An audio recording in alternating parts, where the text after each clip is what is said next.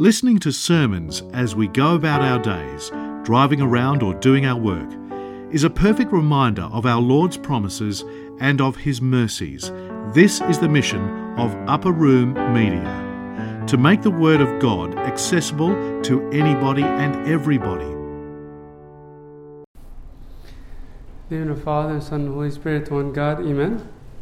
So I want to start by sharing with you a beautiful story that really illustrates the love that Christ speaks about in this passage.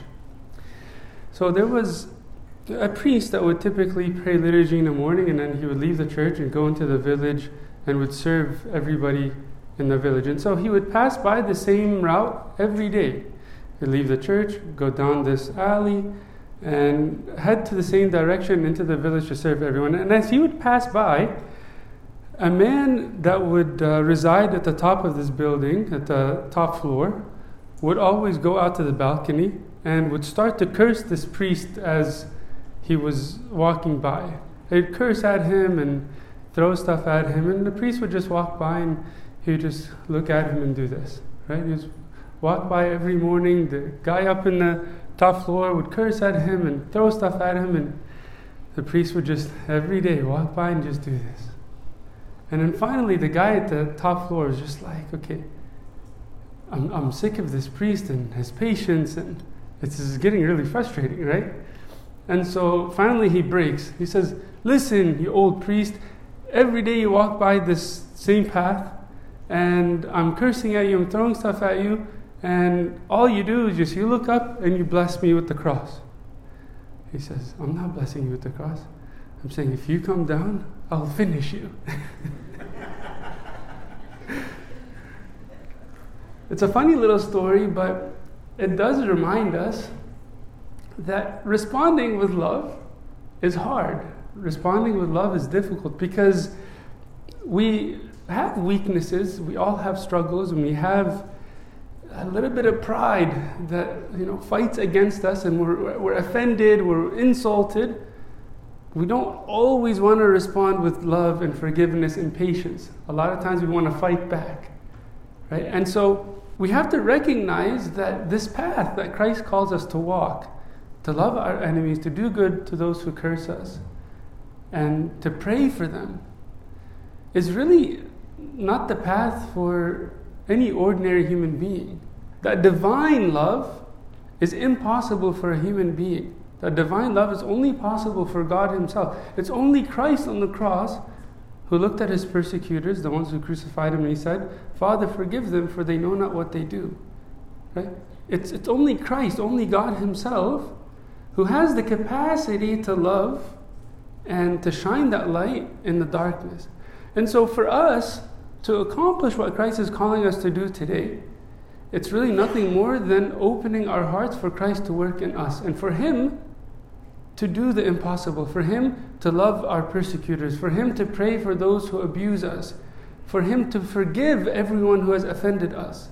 Because it's not a regular person who can accomplish what Christ is calling us to do. If you remember in Sayings of the Desert Fathers, it was said of a Macarius that he became like God upon the earth. Right? He became God upon the earth. Why is it that he was considered like God upon the earth? Because he would cover the sins of his brothers. Because he covered the sins of his brethren, everyone recognized that this is like God walking upon the earth. Right? This is a divine quality, because only God can love, can forgive, can cover the sins of His enemies and His persecutors. And so we have to remember, for us to do what Christ is calling us to do, it's a lot simpler than we think. It's really nothing more than opening our hearts and inviting Christ to enter and to tell Him, Lord, I can't, but You can. I can't forgive this person, but You can. I can't turn the other cheek, but You can.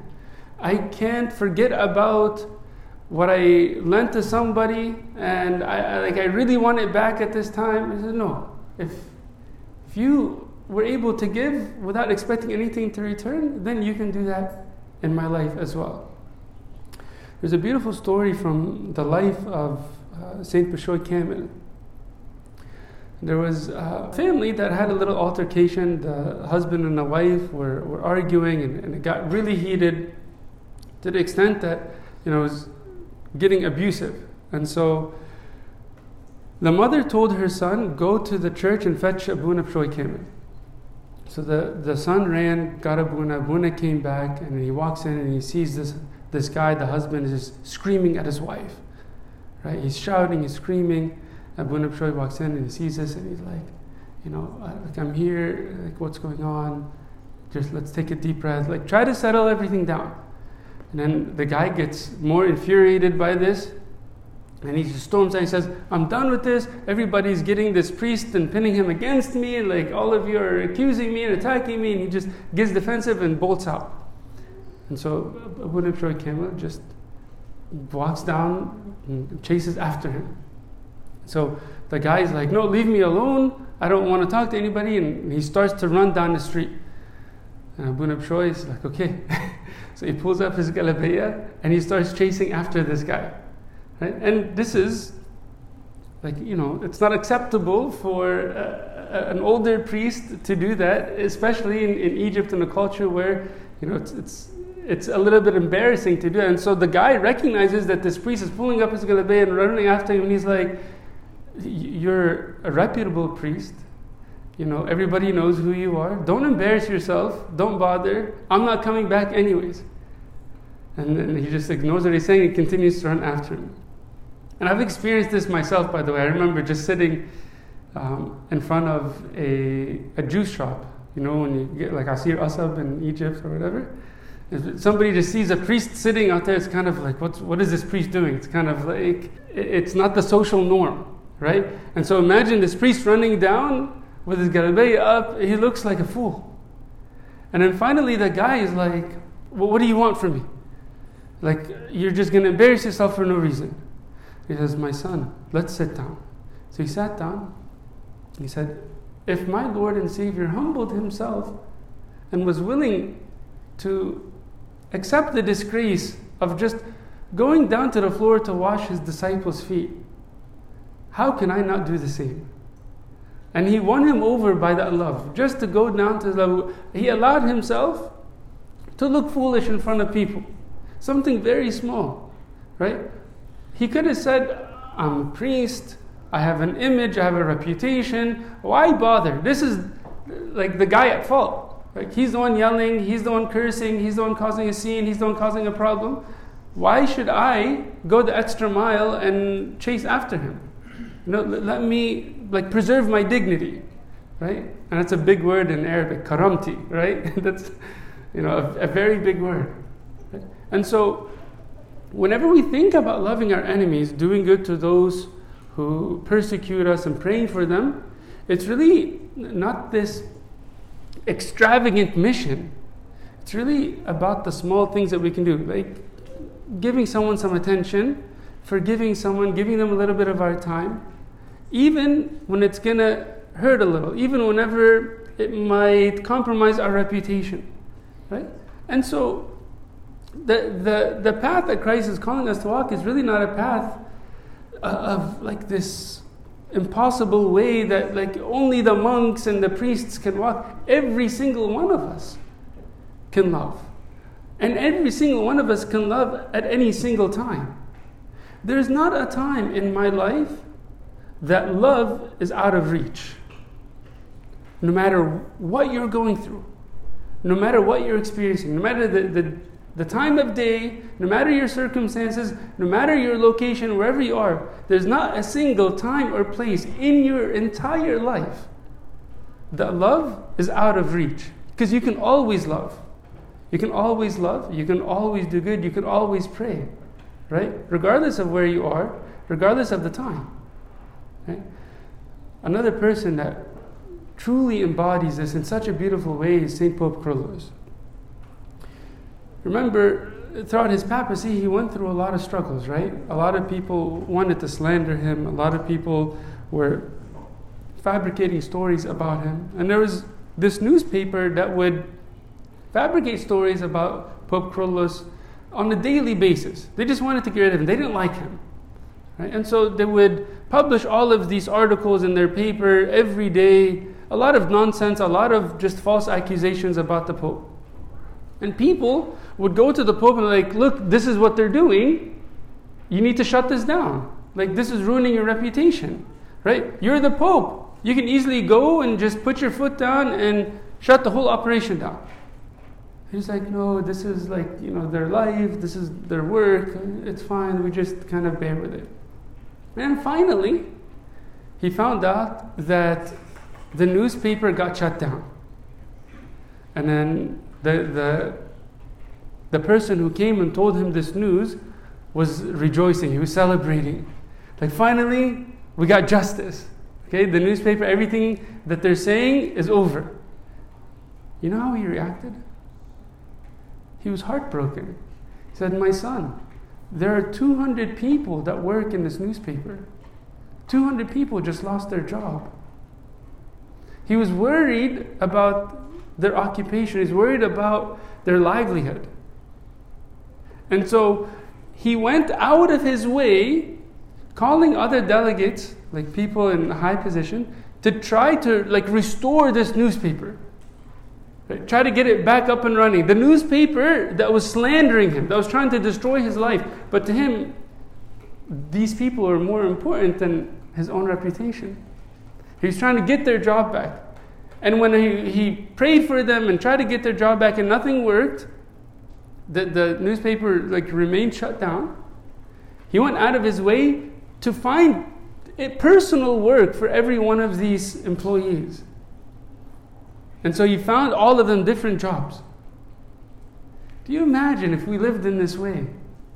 Do you imagine if our families lived with this love? Right? A lot of brothers and sisters bicker at each other because, a little bit of tension here and there. But imagine if everyone in the family cared about the other more than himself. If husbands and wives lived like this. If all of the servants lived like this, our whole church would be transformed. Right? And with every family, with every church, that light would shine into the community, and that's what will change the world. Because we're not going to change the world just by standing out in the street preaching and just shouting out our creed and what we believe. What changes the world is this love that St. Pope Kyrillos embodied. Right? And again, it's with the small, personal, little circumstances in our life. Right? Ask yourself if there's opportunities for you to love. Like I said a little bit earlier, there's not a time or place that love is out of reach. Right? So ask yourself, is there an opportunity in my life? Someone in my life? And we can always start with our family because, like Mother Teresa says, love starts at home. Right? That was her motto. Love starts at home. We can start there, and if love is there, we start to move away. Like Christ said, to preach in Jerusalem and Judea and in Samaria and the ends of the earth. Right? And we go into our church. Is someone in my church around me that I can love?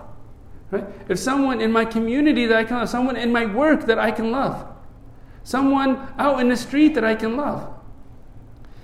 Going back to the life of Saint Bishoy Kamil, when he celebrated his first Feast of Nativity, he recognized that there was a widow. She had 2 sons and her husband passed away a while ago, and she was just living in depression because never really recovered since she lost her husband.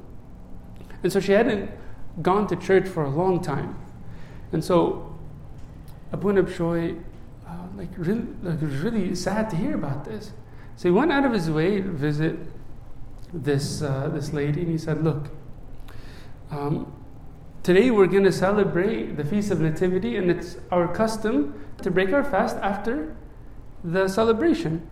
And so every time I go and we cook, but the problem is Tasoni in jail is a terrible cook. She's such a bad cook that she can burn water. If she leaves water on the stove, she's going to make a mess. So I would love for us to come and just break our fast with you.